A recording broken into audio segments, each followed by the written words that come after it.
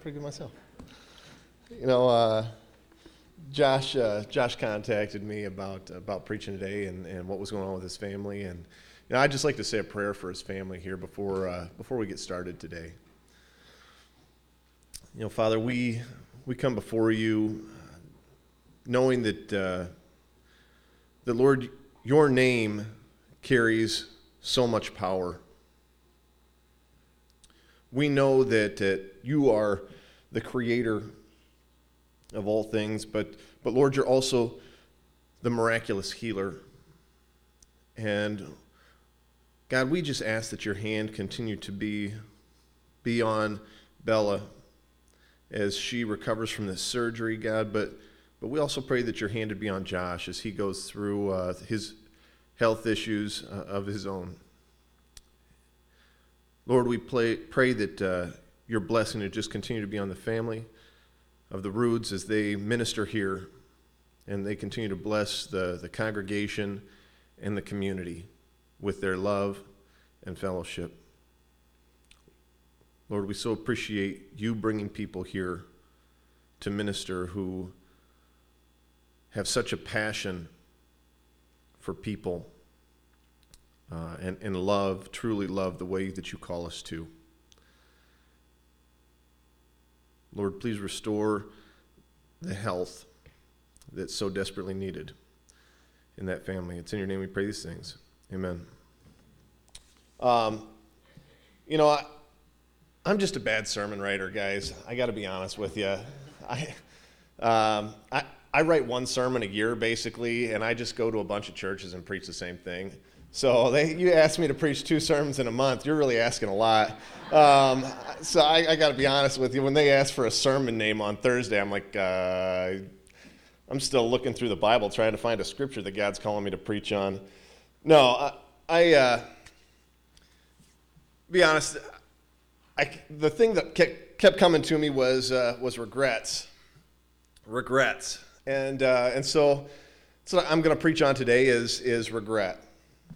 And I want to share a story with you because it's something that I regretted as soon as I did it. I knew there were going to be consequences, and they were going to be consequences that I didn't like. When I was younger, I was an avid golfer. I didn't always have this dad bod. We would try and get out at 6 in the morning, and I could golf 36 holes by the time I had to go and start my roofing job.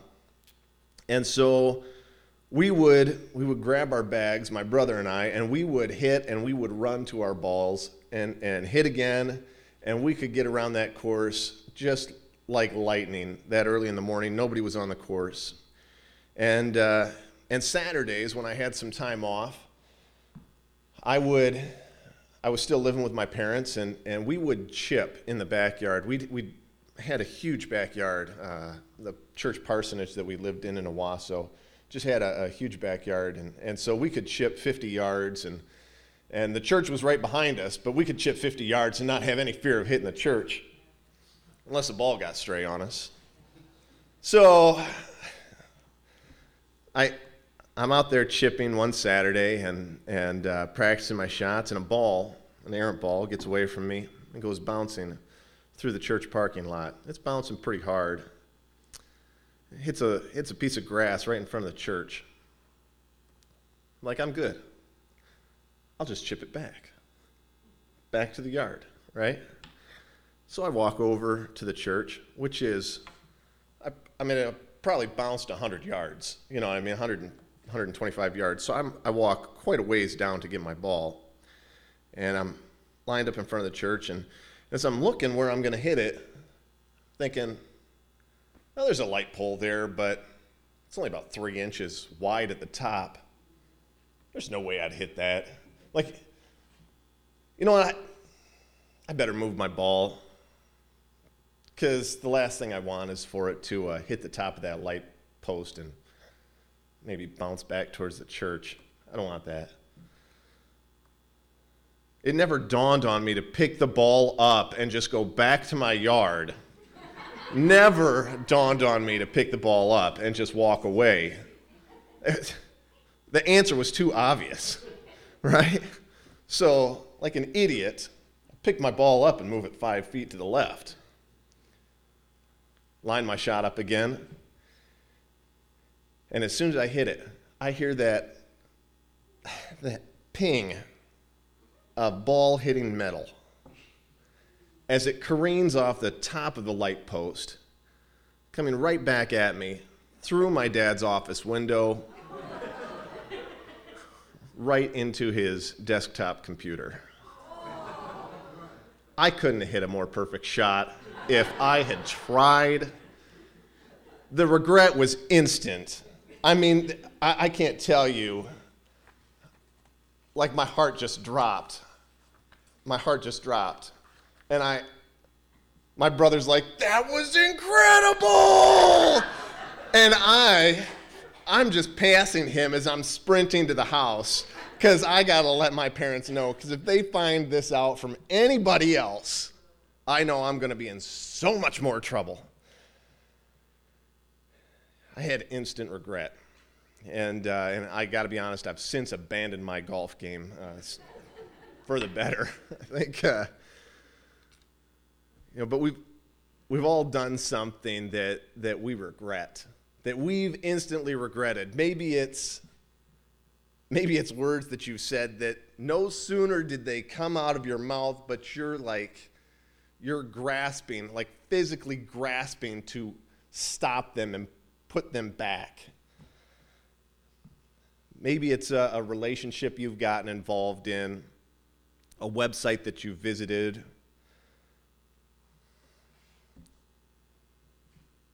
a party that you've gone to. I don't know what your regrets are. It could be an addiction that you've let grasp a hold of you, failing to say no time and again when you should have. Look, one thing is truly certain. Everybody has regrets of one form or another. If you have regrets, this is for you. This is for you.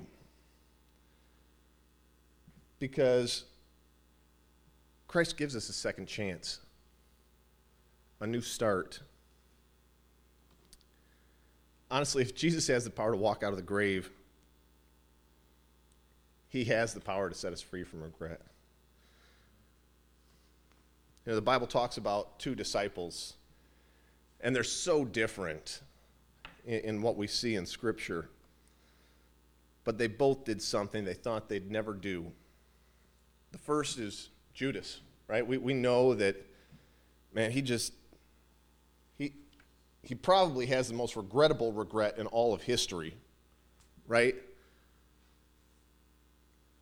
But the second one is Jesus, maybe his closest friend and disciple. I mean, John might have something to say about that, but Peter, right?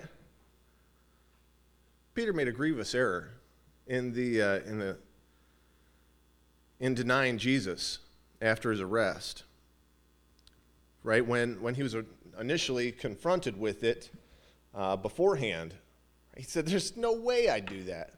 He says, there's absolutely no way. I would never deny you, Lord.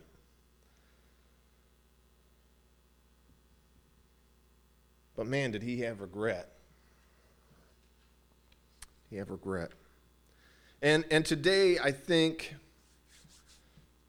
we have a chance to ask, what do you do? What do we do with regret? What can we learn from these two people? I want to take a look at their story because I think these two people, man, they make some mistakes. One of them never recovers. The other one's the foundation of our church, right? He's the rock. Something made a difference. What we know about Judas is this. We know Jesus chose him to the 12. He was the only disciple from Judea. John 12, 4 through 6. John, I love John. His narrative is so great. And if you're looking for a great book to read John, because he just has some interesting perspective on Christ and his life. And I love how he shares from his own perspective. And he's always got these little tidbits that these other Gospels don't have. But John shares that Judas was a thief. John shares that in John 12, 4-6, he shares that Judas was a thief who didn't care for the poor. He explains that it was Judas who was in charge of the money for Jesus' ministry, and that Judas frequently helped himself to what was put in the money bag. Yet Jesus still chose him to be a part of his ministry here on earth. Like many of the other disciples, it's believed that Judas was a zealot. A zealot is a Jew who thought the Messiah would come and bring the kingdom of God by force, right? That they were going to drive out the Romans, that they were going to set up the kingdom of God in Jerusalem and be a ruling nation like Assyria had been, or Babylon, or Persia, Greece, Rome. I mean, you name the nation that had ruled in the past several hundred years there in Israel.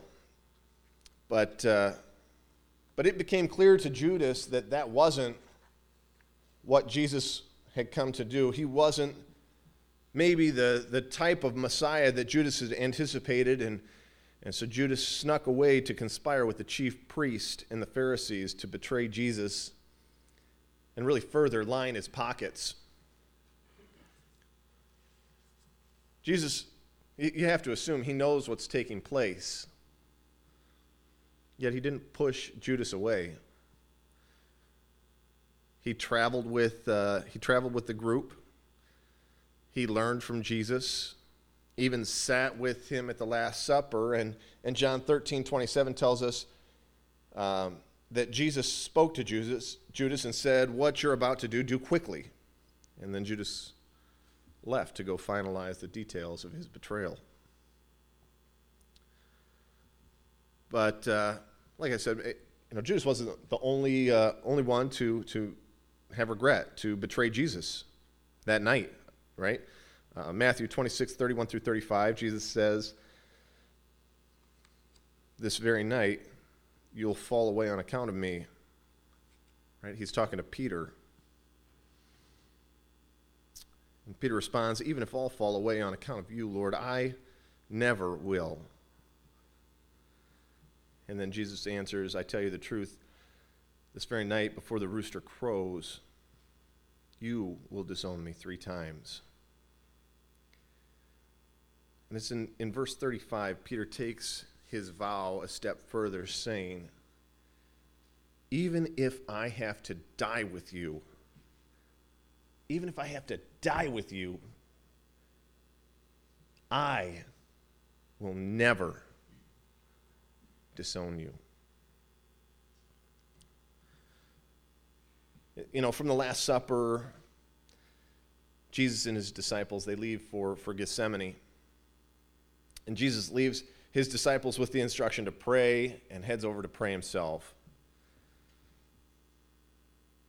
And Jesus is just begging that the Lord's will be done. He knows the pain that he's going to have to endure. His death is imminent, but he must have gone to Gethsemane rather frequently. Judas knew right where to find him. And Judas led the mob right to where he was, approached him to betray him. And as the soldiers came forward to arrest Jesus, the rest of those disciples that are there with him that were supposed to be praying but were asleep, they scatter. Really, except for Peter. Except for Peter. And yeah, Peter has the confrontation with the guard, where he cuts his ear off and Jesus heals it, but Peter doesn't go far, right? It talks about Peter following after the group as Jesus was taken to the house of the high priest, Peter follows and finds himself in the courtyard of the high priest. He sits down by the fire with the guards. And there's a reason to me, that I think the other disciples must have scattered. Right? There's a reason they must have scattered. They must have been in fear. Right? If they can arrest Jesus, what could they do to the rest of the disciples? Jesus wasn't the only person preaching the way. He wasn't the only one going out and leading people from Judaism into the way. That was his apostles too. That was these men.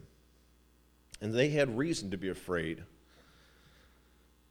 So as Peter settles by the fire with the guards, a servant girl recognizes him and says, "This man was with Jesus." Peter replies, "Woman, I don't know the man." A short time later, as he continues to warm himself, another person sees him and says, You also are one of them." Peter replies so definitively, "Man, I am not." It's an hour later that someone recognizes his voice, Scripture says. Someone recognizes his voice, his accent, as being from Galilee, not from Jerusalem, saying, surely you are one of them, for your accent gives you away." And immediately Peter begins calling curses down upon himself and swore to them, "I don't know the man." I mean, to put it in today's terminology, Peter must have been swearing on his life. Or you've heard the term, I swear to God, right? I mean, these are things that Peter would have been saying. I don't know the man. Matthew doesn't tell us what curses were, but he tries to stress how emphatic Peter was in his denial. And then in Luke, that's Matthew's narrative.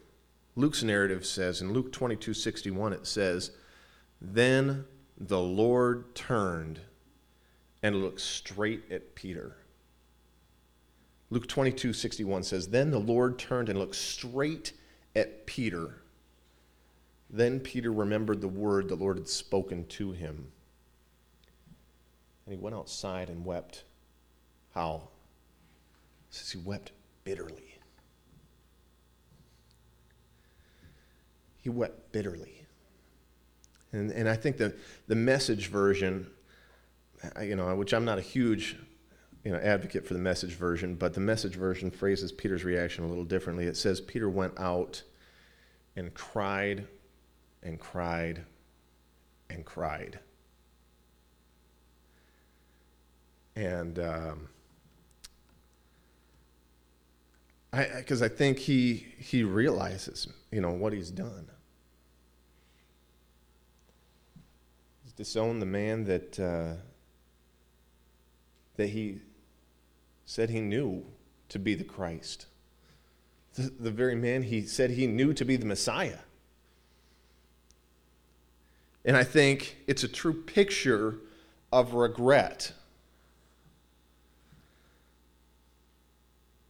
And he must have been thinking,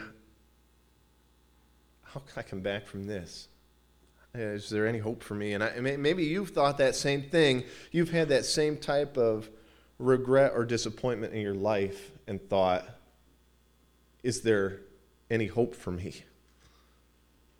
What have I just done?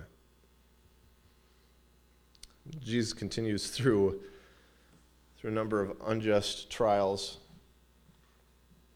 beatings, until the priests and elders come to the decision that they're just going to kill Jesus. They're going to kill Jesus, and then they bound him and they hand him over to Pilate. when Judas heard the decision, what was to be done to Jesus, he too, he's overcome with regret.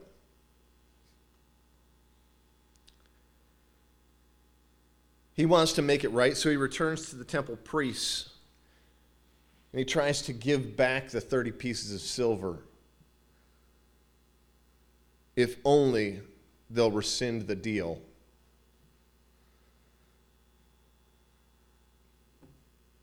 They have what they want, though.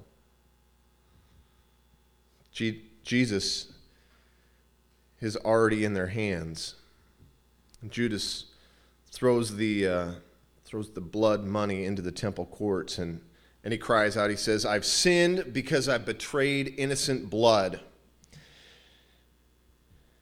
And this is what I want you to understand. For these two men, Peter and Judas are in a similar situation. They've both done something that they certainly thought they never would have done, that they couldn't imagine doing. They betrayed a friend. They turned their back on Jesus, this man that they universally considered to be the Christ, the Messiah. They're both filled with regret. They both want to undo what they've done.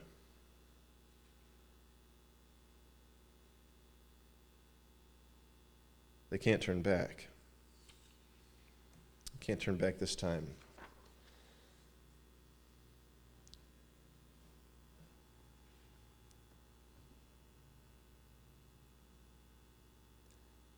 It's true for them, it's true for us. We simply cannot turn back time. Maybe you've been in a situation that you felt you wanted to turn back time. It was once, twice, 3 times that you felt this regret, that you've desired to try and stop what's already been done. Maybe it's more times than you can count. Maybe you feel like regrets will define you.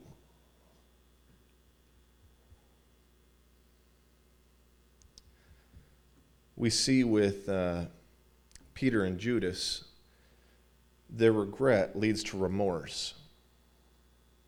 It's a good thing. It's a good thing because they're forced to deal with it. Now, when we have regret, oftentimes we try to avoid feelings of remorse. We have regrets, and we can be tempted to handle them a couple of ways. We can rationalize. We can rationalize saying, God made me this way. We can rationalize by saying, God wants me to be happy. Another way is to blame others. We can maybe blame it on our parents. They were too strict.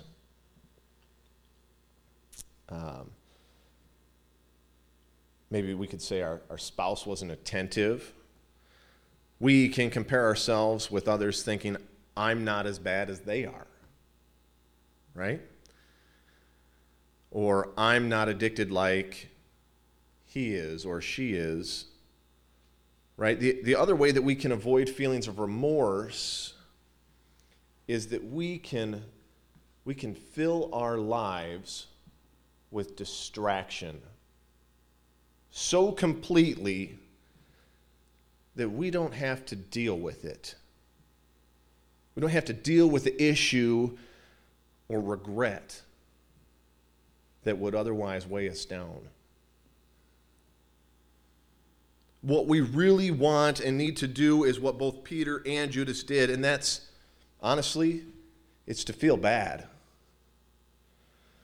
Remorse is not a bad thing. It allows us to be honest with ourselves. It allows us to accept that we've been wrong, that we've made some mistakes. Both Peter and Judas have remorse. They both feel bad. They both want to make it right. But here's where their situations take a turn. They handle their remorse so differently. Judas goes back to try and undo things. And well, it could be nice if things could be rewound. Things could have been rewound. Judas can't undo his betrayal. He recognizes the weight of what he's done, and in his hopelessness, he went out and hung himself. In doing so, Judas missed out on an incredible miracle. You see, Judas wasn't around on Sunday. He wasn't around on Sunday.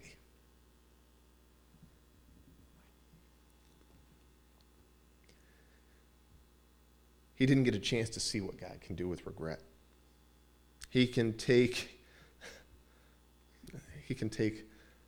a mess and turn it into a message. And that's exactly what he did with Peter. Peter, like Judas, is filled with regret, but he takes a different course of action. He repents. Right? See, both Judas and Peter were filled with remorse, but only Peter comes to a place of repentance. There's a verse that seems to identify maybe the difference between how these two dealt with regret. It's 2 Corinthians 7:10. It says, "Godly sorrow brings repentance that leads to salvation and leaves no regret. But worldly sorrow, it brings death." Worldly sorrow brings death. Regret can be overwhelming, but repentance is different because we've invited God into the process.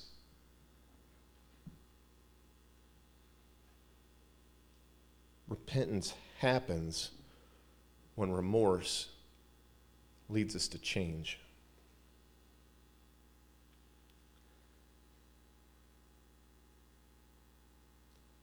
Peter and Judas both see that there isn't a chance to see things undone, but Judas sees no hope for a fresh start. So he kills himself, overcome by his regret.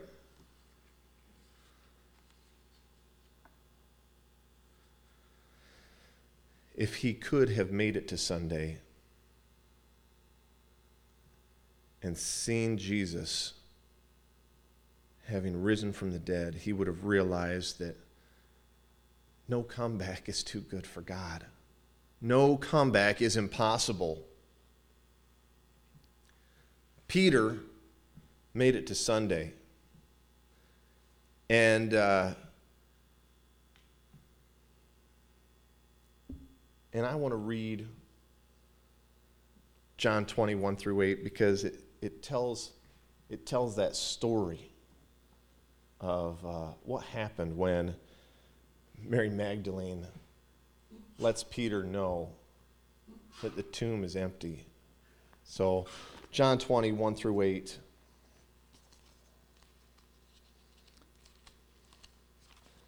Says, "Early on the first day of the week, while it was still dark, Mary Magdalene went to the tomb and saw that the stone had been removed from the entrance. She came running to Simon Peter and the other disciples, the one Jesus loved," right? Because that's how John always refers to himself, right? And said, "They've taken the Lord out of the tomb, and we don't know where they've put him." So Peter and the other disciple started for the tomb. Both were running, but the one disciple outran Peter, right? Again, that's John referring to himself. These are the tidbits that I just love, right? Reached the tomb first. He bent over, outran Peter and reached the tomb first. He bent over and looked in at the strips of linen lying there, but did not go in. Then Simon Peter, who was behind him, arrived and went into the tomb. He saw the strips of linen lying there, as well as the burial cloth that had been around Jesus' head, and the cloth was folded up by itself, separate from the linen. Finally, the other disciple, who had reached the tomb first, also went inside. He saw and believed. It says they still didn't understand from Scripture that Jesus had to rise from the dead. They still didn't understand. But there's hope. There's question. What's happened? You know, everything's changed for Peter. Seemed like all was lost, like his hope was crushed. Peter needed a miracle.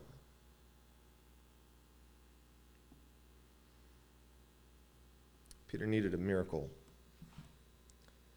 and he got one. But that's what we have too. We have that same miracle.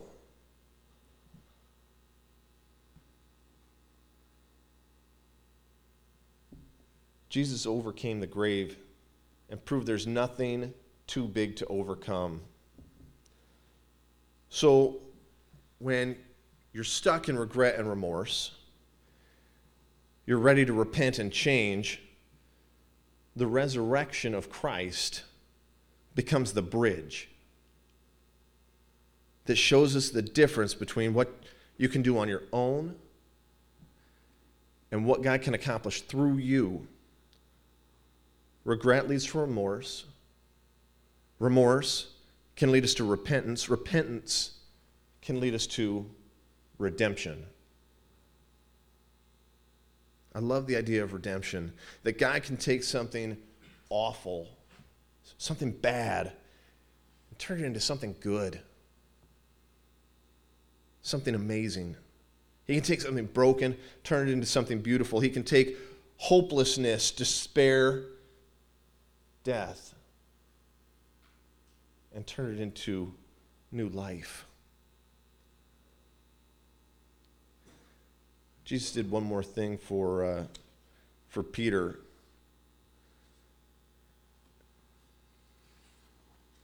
And John tells this story in chapter 21, starting in verse 3. He says,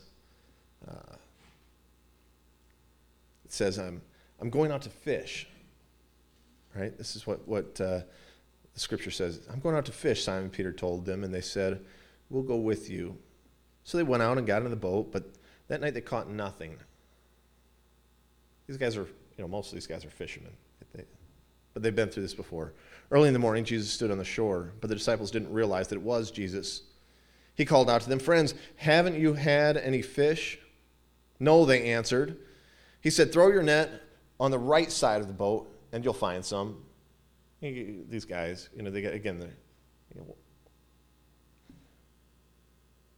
we're fishermen, right? We got this. We've done.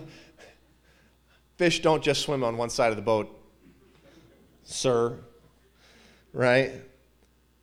But when they did that, they were unable to haul the net in because of the large number of fish. And the disciple whom Jesus loved said to Peter, it is the Lord. And this revelation, right, to Peter, as soon as Peter, this is again, this is John's narrative, and I just love it. As soon as Simon Peter heard him say, it is the Lord, right, John's revelation to Peter, Peter wrapped his outer garment around him, jumped into the water, and he runs to shore. The boat says the boat's only like 100 feet off of shore, or 100 yards offshore, and they follow him in towing the fish. But Peter's got to get to the Lord. He's got to get to the Lord. He's heard the same voice call the same instruction on a previous occasion, but it doesn't register with him until John says, it's the Lord. He's got to see Jesus. And then we see Jesus restoring Peter. And he restores Peter in just the same way that Peter denied him. right? Peter denied him 3 times. And Peter's restoration happens with 3 questions. Peter, do you love me? You know I love you, Lord. Feed my sheep.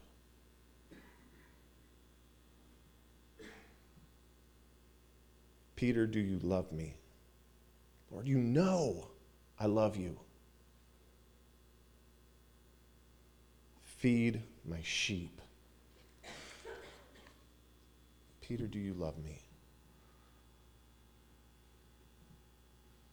Lord, you know I do. Feed my sheep.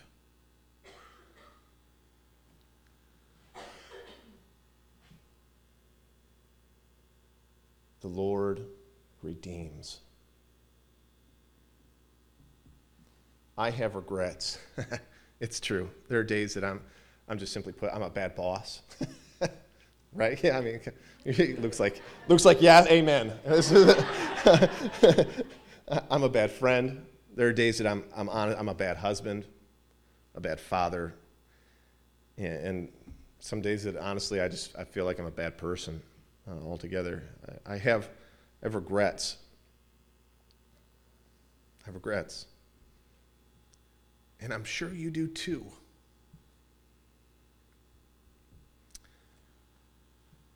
These 2 men and their stories show us either the hope or the despair that we live with. The difference between having hope and despair, though, is that Sunday. It's that Sunday. When Jesus conquered death once and for all. He's alive, and he's strong enough. If he's strong enough to beat the grave, I guarantee he's strong enough to overcome your failed marriage.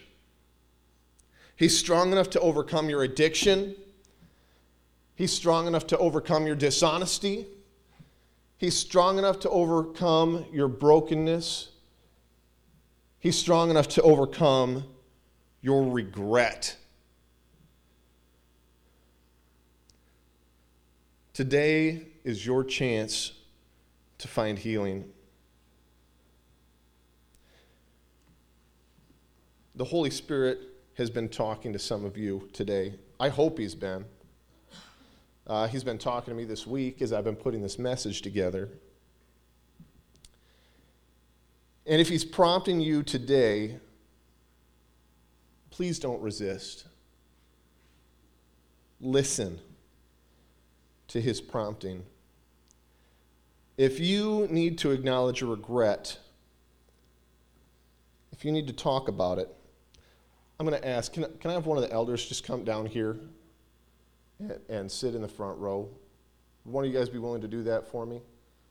Come down here and sit in the front row. And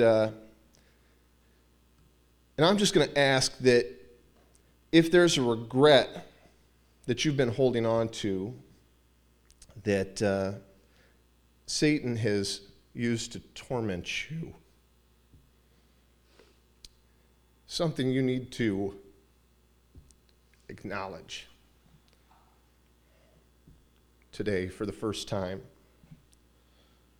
If you want someone to talk to, come forward and talk to myself, talk to Gerald here, and we'll pray with you this morning. Maybe you've already acknowledged your regret. You've spoken to somebody about it. And repentance is what you need. Feel free to come and talk to us. And we will pray with you that prayer of repentance so that you can begin to experience healing of those regrets. And maybe today is the day that you want to surrender all your regrets to Christ for eternity. Praise the Lord. Today can be the day that Christ washes those away in the waters of baptism so that you can live a new life with no regrets. I hope you come and talk to us as we sing. I'm going to close in prayer and ask that the praise team would come up. Father, regret is real. And Lord, I've lived with regret. You know what mine are. And I think you know what each of ours are. Not I think you know. I know you know what they are. And Lord, I know that you're waiting for us.